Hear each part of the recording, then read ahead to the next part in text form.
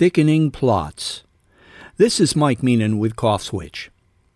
Okay, so now plane loads of anarchist thugs in dark uniforms will be landing in troubled cities to cause more trouble.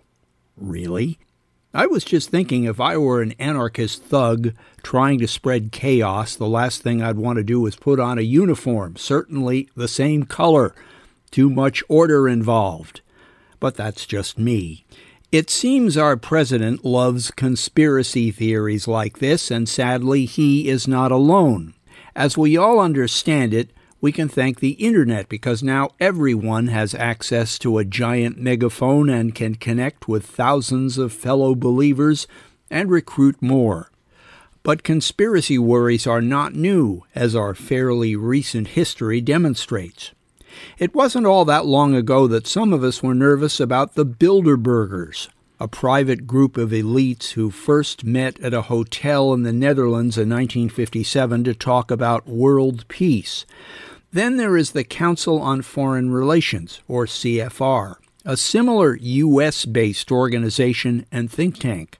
Those on the outside have always been sure that these groups have been secretly planning to establish a dreaded one world government. Remember the militia movement of the 1990s? Those folks had to arm themselves, put on camo, and play war games to be ready when the fleets of unmarked black helicopters with government forces aboard touched down in their communities to take away their guns. But let's be honest, we love all this stuff. Hollywood has been absolutely no help in calming us down, of course, and some TV shows and movies can be uncannily prescient.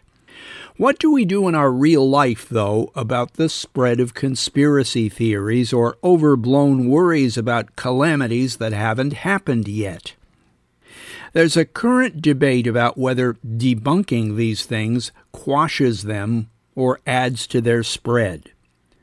Conspiracy theories are built on a grain of truth. There really are Bilderbergers and the CFR. Joe Biden is a real presidential candidate, but is he a Trojan horse for Antifa? Mr. Trump is a real president. Is he an actual Russian agent?